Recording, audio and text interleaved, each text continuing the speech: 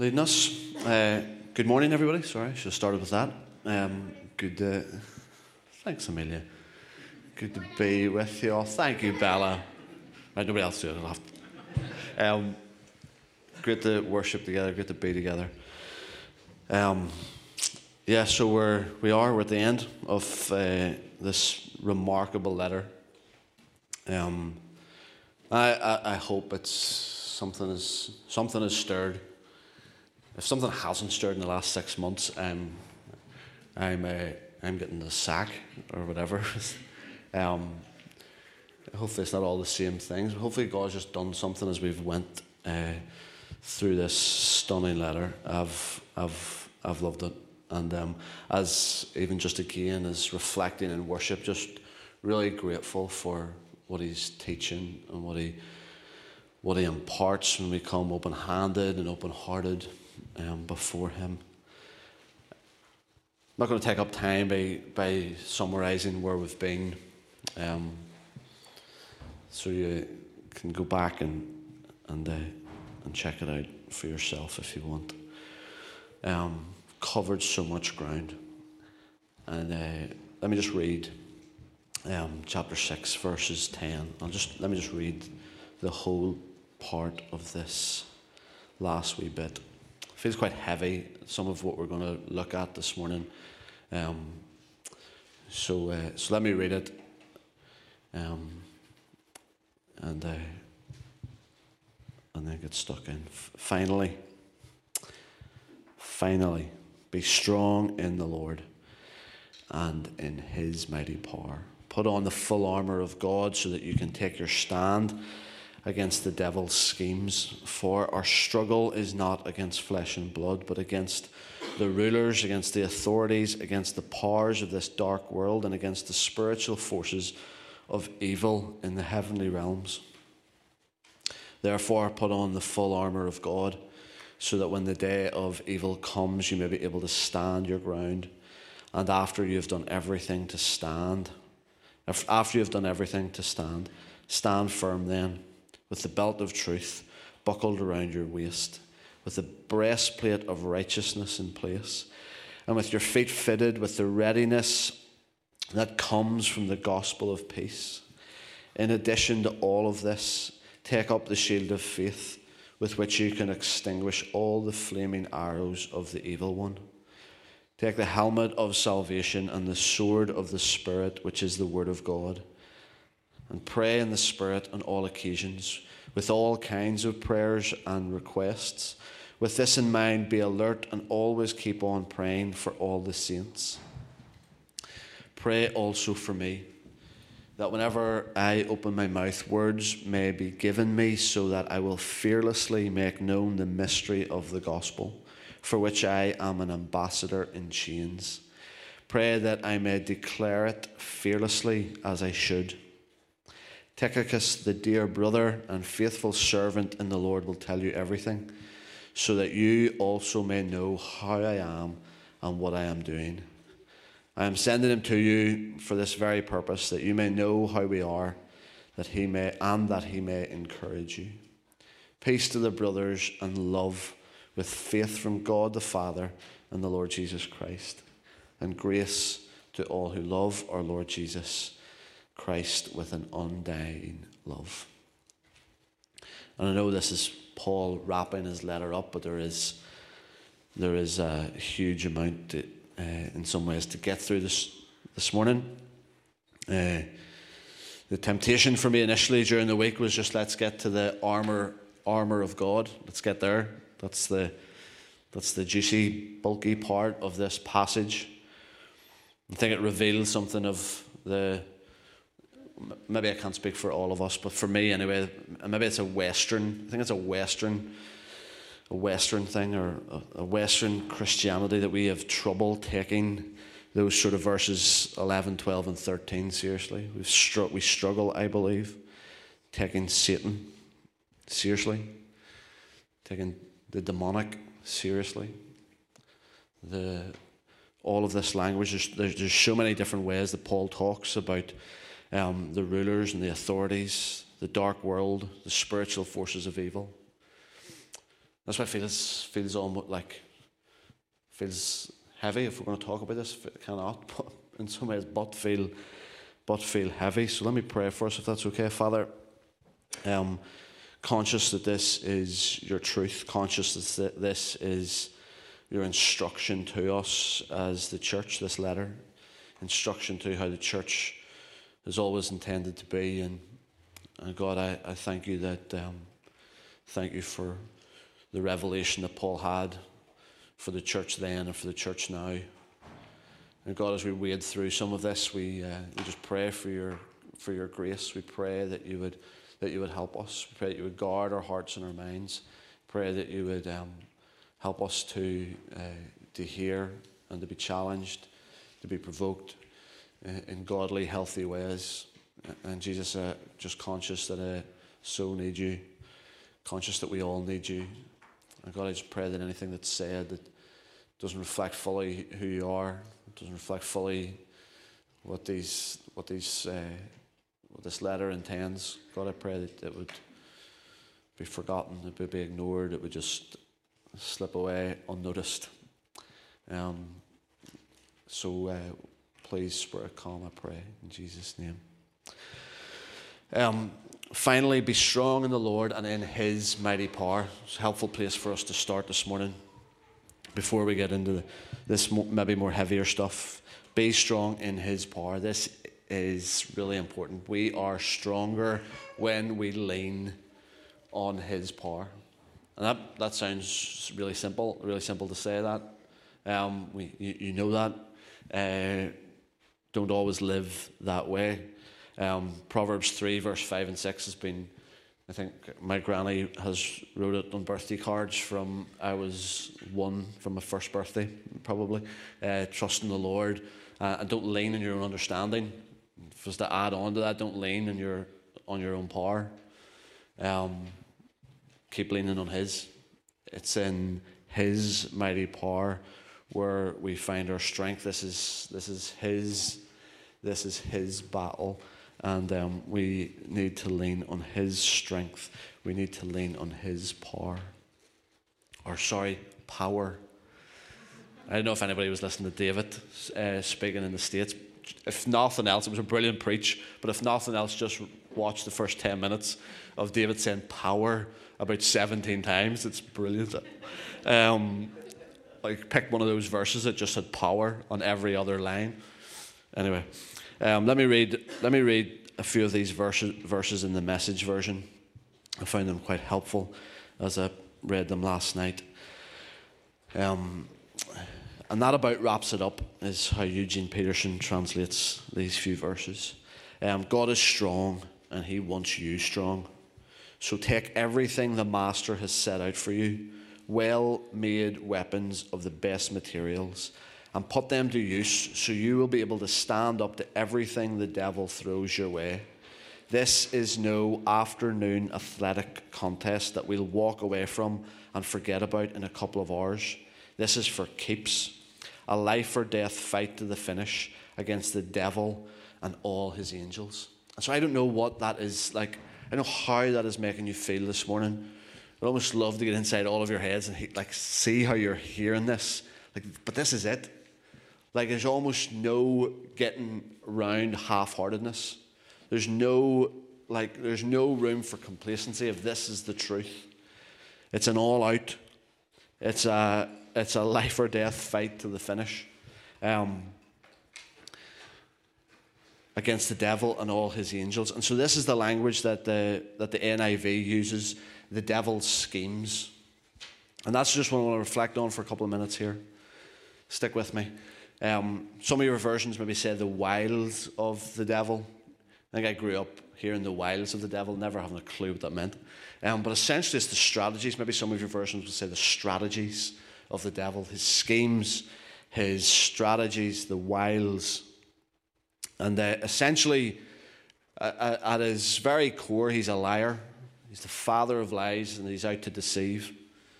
He's out to deceive, but more so than that, he's the thief that comes to steal, to kill, and to destroy. That's who he is. He's a roaring lion, seeking who he can devour, as Peter tells us. And we often say that I love John chapter 4, where we're reminded that the Father is always at work. And what we need to know, what you need to hear today, is that it's the same with the adversary, with the Satan, with the devil. He's always at work. He is a roaring lion, seeking anyone that he can devour, anyone who's vulnerable, anybody. He's just out. Doesn't care who you are, doesn't care your situation. He's out to devour. He's out to steal, to kill, and to destroy. And as I've said, this is. I feel like it needs to be said, because I think we don't take it seriously enough. I think we struggle to believe that the devil has an intelligence. He has strategies and schemes which suggest that he has an intelligence. He is quick to adapt. I've been thinking about this since Wednesday. You'll be thinking you've had a pretty rubbish week if that's what you've been thinking about since Wednesday. But we talked about some of the environments that we were wanting to create for all the gifts that are in this place to grow and to develop.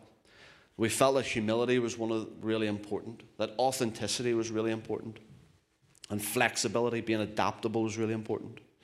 And we talked about war. We talked about situations of war where the biggest and strongest, it didn't matter whether you were the biggest and strongest side in a battle, it was always the ones who were quick to adapt that succeeded. It was always the ones who were quickest to adapt. And so the devil and his angels, they have an intelligence, they have a craftiness, they have strategies and schemes in place, and the truth is they're quick to adapt. They're quick to adapt, and that's why I think it becomes really important for us to be likewise. When we're not quick to adapt, we talked about this in situations of physical war, and I don't think it's any different for the war that we are in spiritually. When we're not quick to adapt in situations of warfare, we become incredibly vulnerable. It's the case physically, and wholeheartedly believe it's the case for us spiritually. If we are not quick to adapt, if we're not quick to be conscious and aware of the strategies and the schemes and the wiles of the devil, we put ourselves in a very vulnerable position. And so Paul is saying here over and over, stand. This is what you're up against, so stand. Stand firm. He's reminding us that, listen, finally, this is, as I'm wrapping this up, this is really important. Stand firm. Put on everything that the Master has given you. And if you believe what Eugene Peterson said, this is a life or death fight to the end. So be prepared. Pay attention. Put on everything that you have been given. It's really difficult. This is really challenging because there are certain sins, and Paul has listed them in Ephesians. He's listed them in all of his letters, where there's sins that are easily identifiable. There's sins that are easy to say that's what it is, and this is the appropriate action to take. When it comes to this, it becomes harder to name. It becomes more challenging to identify, because as Paul says in 2 Corinthians, see, the enemy, Satan, he disguises himself as an angel of light. It becomes really hard to identify. It becomes challenging to be able to name, challenging to be able to locate. I love, and it's really important that we are praying for our kids,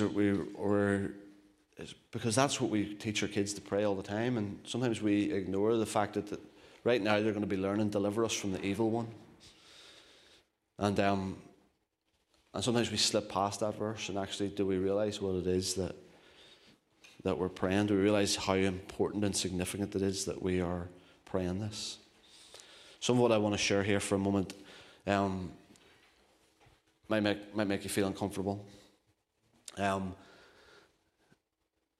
honestly, I feel like this is still like stuff that I'm wrestling with. I know that I believe that there's enough grace in the room for you just to let me sort of engage with you here as I try to work this out. Because ultimately, hear this, ultimately God has far more authority than Satan. But as I read what Jesus says, and as I read what Paul says over and over again, there's something about our present fallen world, something about the present fallen world where it seems, or maybe sometimes more than seems, Satan has more influence on what happens. So I don't know how that's landing with you. Don't reject it outright, but it seems, and actually is it true, that in our present fallen world, Satan has more influence, has the most influence. So I maybe don't feel like I'm putting it down, but I'm sitting in our Friday morning prayer time, and we're talking about all the stuff that's going on around the world, in the Horn of Africa, in Afghanistan, in Sri Lanka. You cannot help but think that that's true. That his strategies and his schemes are having more influence than anything else. It's hard not to come away from times like that without not believing that. See, 3 times, and there could be more, but 3 times outright, Jesus, referring to Satan, says that he is the ruler of this world. He says it in John 12, in John 14, and John 16. See, back in the ancient Near East, back in these days when someone was talked about as a ruler, they were the one person with the most authority in a tribe, the most authority in the political realm. The most authority they were called the ruler. And this is how Jesus speaks of Satan. See, he's the ruler of this world. And so some of this feels above my pay grade, but it feels like we just need to put it out there at least. And let's work this out. And then Paul goes on to say that in 2 Corinthians 4, he's the small g, the God of this world. He's the God of this world who has blinded the minds of all unbelievers. And we've already talked about it, or we've read it at least in Ephesians 2, verse 2, that he is the ruler of the power of the air. I hope that none of this is, we're going to get to some hopeful stuff. I hope none of this is freaking you out or intimidating. But this is just what the Bible says. And then you get to 1 John 5. And 1 John 5 says that the whole world is under the power of the evil one. And I'm starting to read all of these verses this week, and I'm realizing that I get to those. I get to 1 John, and I get to God is love in 1 John 4. And I just camp around there. I sort of sneak to 1 John 5, and I'm like, the whole world is under the power of the evil one. I can't bring myself to reading it. I can't bring myself to even wrestling with that at times. And even as we think about the temptations of Jesus in Luke 4, I was thinking about that this morning. The temptations were the third temptation where Satan says to Jesus, I'll give you all the kingdoms of this world if you do what I say. I just found it interesting as reflecting on that Jesus never told them that the kingdoms of this world are not yours to give away. Jesus never said that. He never said that what Satan was offering him, that he was wrong. I'm left with that. That's in the mix. And so in some ways I'm like, this is challenging to wade through. But I think what I want to finish more confidently with, I hope, is how do we respond? So I think we can go 2 ways. We can go 2 ways in our response to what I'm saying this morning. I suppose there's other ways. You could flat out ignore me, and you say I don't believe anything you're saying. Put your head in the sand and forget all about it. That's an option too, I suppose. One option, or the other option, is that you panic. You're just this is too much for me to handle, and just panic. What is going on? Or you can just go crazy militant crusade protest. Oh, there's a P. Panic or protest. There we go. You just crusade protest against it. But I just wonder, as we take all of what Paul has said in this letter, is there another way? And I think there is. And maybe this sounds, I hope it doesn't, because I think it's huge. I hope it doesn't sound too like head in the sky. But I think the third response, the other response, is to realize and grow in our unique identity as sons and daughters living under the lordship of Jesus in his church. That's what I think our response is. Whatever you think of what I've said, whatever level of agreement you're at, I think for all of us, our response is, let's stand. Let's stand firm. All else that's going on, Paul believes this. Paul said so much around this, and he knows, he believes it's difficult, it's hard, and the response is, guys, stand firm. When all this is coming against you, stand. Stand.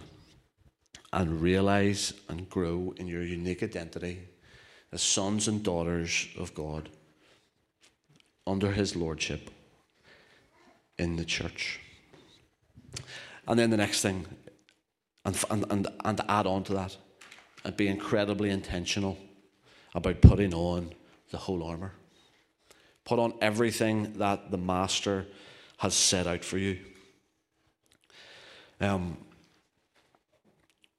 just before we get to that, if I go on an extra few minutes this morning, please bear with me, but I really want to say this. And it caught me a couple of days ago. It was one of those moments, I know I've read it before, but it just felt like one of those moments where it was like just jumping out of the page, almost like roaring at me off the page. Our battle is not against flesh and blood. Now, if I was one of those interactive preachers, I would be getting you to say not against flesh and blood. But I don't do that, because if nobody says it backwards, I get all flustered and confused. And all right, is anybody listening? But hear this, repeat it into yourself, whatever. Not against flesh and blood. Our battle is not, our fight is not against flesh and blood. So hear this: if it's flesh and blood, it is someone to be fighting for and not against. And so much of our energy, so much of our aggression and our hatred is directed toward flesh and blood. And so I know, I have these moments all the time. I still don't have this nailed. I don't think I ever will. But those that have any sort of different opinion than me, whatever it is, whether it's political, sexual, anything, my irk, my frustration is taken out on flesh and blood. My battle is not against flesh and blood.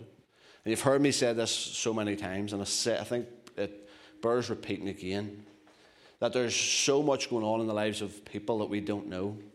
No matter who they are, what they believe, that there's two sure things that you can agree with them on. And again, I feel like asking you what those two things are, but I'm afraid. First is everyone that you meet, no matter what, they are made in the image of God. Second thing, no matter who you meet, no matter who you come across, no matter who rubs you up the wrong way, the second thing that you can agree on is that they were worth Jesus giving his life for. They're the only two things that are sure about the person, anybody that you ever meet. And that's why it's important to hear that our battle is not against flesh and blood. In fact, I just found myself getting incredibly frustrated of how much of the enemy's schemes and wiles and strategies that we are like, he just sits back. We've become that divisive and warring and fighting against each other that he sits back, killing each other for centuries, and he sits back and he loves it. We're doing all his work for him. That's what it feels like. Maybe that sounds like too much of an overstatement. It feels like we're just doing all of his work for him. His is to steal, to kill, and to destroy, and that's what we seem to do to each other, to flesh and blood, all too often. See, the kingdom manifesto, if we're to follow the kingdom manifesto of Jesus and the Sermon on the Mount, we'll need reminded that love your enemies, pray for those who persecute you. And I'm just convinced that loving your enemy is what resists and helps us to stand firm against the powers of the evil one.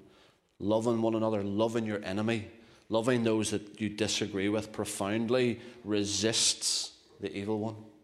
So if for no other reason, and it might be difficult for you, love someone that you disagree with the most profoundly, if for nothing else but to resist the scheming, lying toe rag that is the devil. Like, feels to me that should be enough. And our divisiveness at times plays right into his hands, and that's so frustrating. He deceives us into fighting against flesh and blood. The call to followers of Jesus to resist the evil one would be to fight for flesh and blood. And so let's try and flick through this. I'm not going to be too long flicking through the armour, but I want to use this, so that's why I could wrap things up, but I want to use this. So all the rest of this might be rubbish, but I'll get a clicker. But I think, again, it's important. I think it is important what Neville shared with us as we brought our worship to a conclusion. Because I feel like I've been in rooms recently, whether it's in this room or with other church leaders or other followers, and they feel like over the last 2 years they haven't advanced. They haven't taken ground, or some of that language that we, in charismatic circles, we get all G'd up and we're going to advance, we're going to take new ground. And none of that's bad. Please don't hear me saying any of that's bad. But I felt it's just been important to be in some rooms, just to be able to say to men and women across the room, you're still standing. There's moments I felt like breaking into Elton John, like, you're still standing. After all of this, after all of the last 2 years, you're still standing. And that's good. After everything, grace has got you to this point. His grace and his mercy has sustained you to this point, and that should be enough, you know. So many have felt like they couldn't stick the course. So many of them have become just so weak and heavy laden, but you're still standing. You're still here. Grace has got you to this point, and grace will lead you on. I think it's important just to be able to acknowledge that after the last couple of years, stand firm. You're still here. You're still standing. Let's see this. This is too much power for me. I can't cope with this.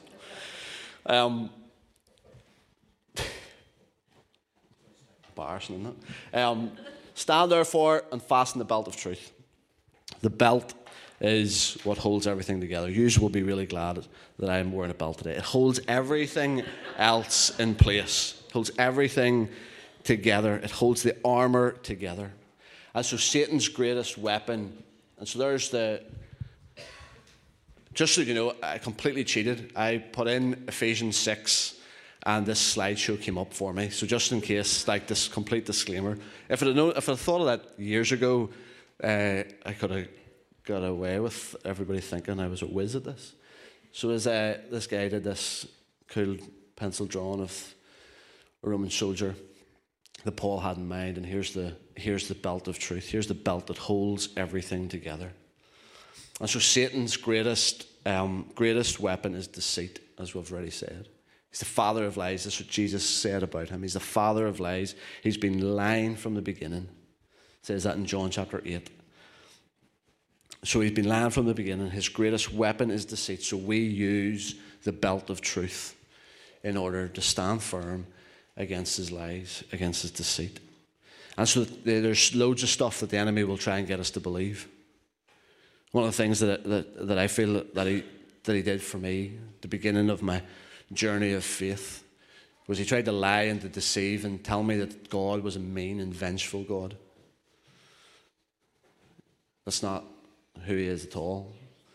And so what's going to hold this whole armor together is the belt of truth, and the truth is that God is good. The truth is what he says about you. You need to put that on. You need the truth is that you're loved perfectly. I feel like I've said this loads and loads over this series, but where you sit right now, you are loved perfectly. You're loved completely. And so we need to put on the truth of who he is and who he says that you are. Put that on. That'll hold everything else together. The Ephesians 6:14, stand therefore and fasten the belt of truth around your waist and put on the breastplate of righteousness. And so I think we've talked about this before, maybe not in this series, but righteousness, this breastplate that protects the vital organs, protects the heart. Righteousness is right relatedness. That's what we talked about. Sometimes we think of righteousness and we think being just like really holy and proper and all of that. We have these sort of skewed versions of what we think righteousness is, but righteousness is, I believe, simply right relatedness. Right relatedness to God and to one another. And so that's why it's really important. That's why it's the breastplate. It guards. That we need to guard this. We need to be really intentional about guarding our relationships to God and to one another. And so that will require investing time. Require investing time in those relationships. And there's a moment yesterday with the football that one of the guys, it was just a quick prayer, and in the middle of it, just like acknowledging all of the things that we take for granted. I just felt like reminded of what I wanted to share this morning around this, and how often we take relationships for granted. And when we do that, we just aren't as intentional about investing the time. We can take it for granted about our relationship with God. He loves us, and he loves us just the way that we are. But he doesn't want us to stay the way that we are. And so there's a urgency to invest time in those relationships so that we don't take it for granted. We can't afford complacency. And not just in this area, not just in the breastplate of righteousness, but generally speaking here, can't afford complacency. And I know that there is a cost, and you all know, we'll be able to share all of our own stories about the cost of following Jesus. I'd love to be able to just hear the stories of what it is you've laid down in order to follow Jesus. And there is a cost of following Jesus. But for me, it freaks me out sometimes, the cost of not following him. The cost of not laying down your all. The cost of complacency is, I think, so much greater than the cost of discipleship. The shoes for your feet, put on whatever will make you ready to proclaim the gospel of peace. Not a great version of that. Shoes for your feet, put on whatever will make you ready to proclaim the gospel of peace. And there's the shoes. So wherever you go, for all of us, I've been talking through the gifts, I'm talking through the evangelist, and we all evangelize. I think we've seen that for those of us that were on that chat around evangelism. We all evangelize in different ways. We're maybe not all necessarily evangelists in the typical sense, or the stereotypical sense maybe, but we are all called to bring good news.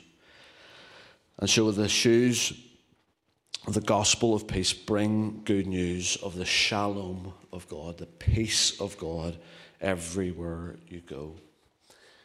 Verse 16, with all of these take the shield of faith with which you will be able to quench all the flaming arrows of the evil one. And the shield of faith. As you'll know, Hebrews chapter 11 verse 1 tells us that faith is what we hope for. Faith is confident of what we cannot see. And so is the shield of faith when our mind and our thoughts line up with what God says about you.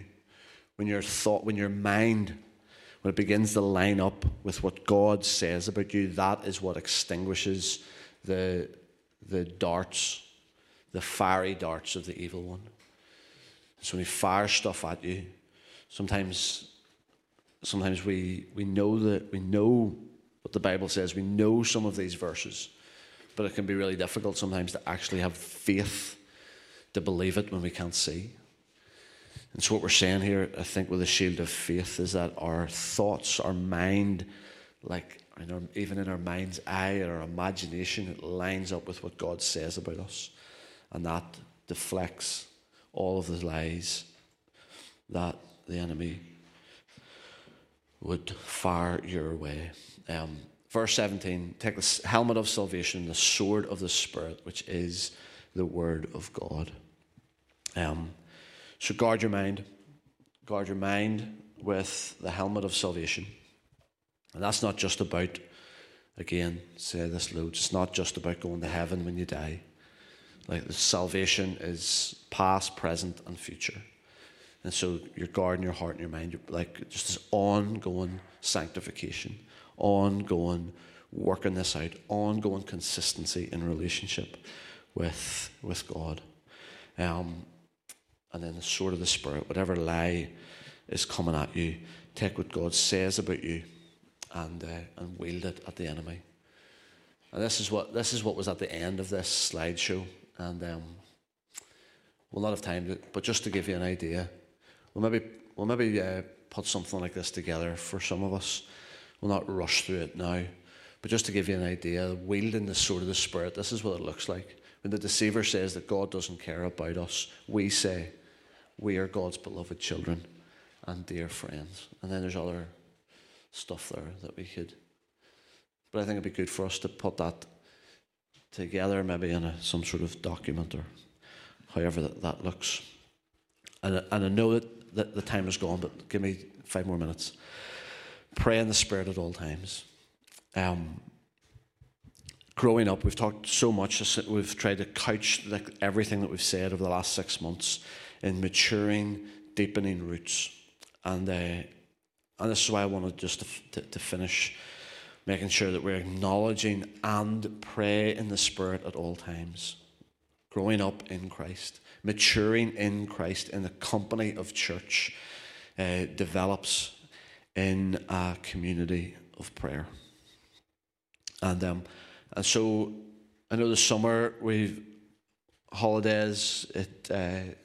It's hard just to take a series, and we're not going to do that over the summer. But in the autumn, we're going to lay some foundations. We're going to do some sort of foundation work, and you can't do that without prayer. And so we're going to give a lot of our autumn season to praying continually, praying with all kinds of prayers, with all kinds of requests, convinced that maturing, growing up in Christ, church develops in a community of prayer. And so it ends just really personally, and I love how personal this prayer ends. And verse 19, Paul says, pray also for me. All that he said, pray also with the saints. But then there's this moment, it almost, as I read it during the week, it almost felt so vulnerable.